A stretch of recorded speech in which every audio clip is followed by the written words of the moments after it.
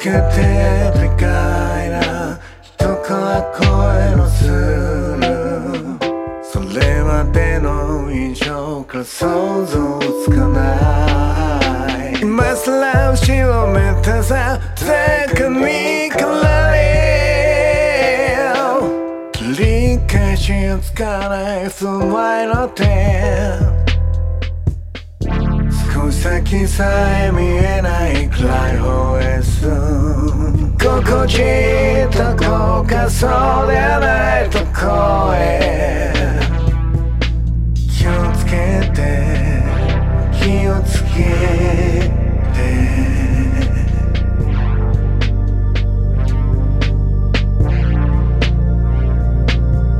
気をつけてでかいな人から声のする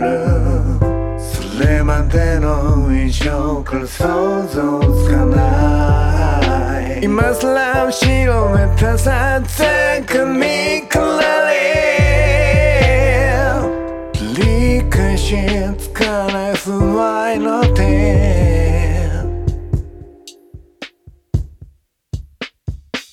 少し先さえ見えない暗い方へ進む心地いいとこかそうではないとこへ気をつけて気をつけて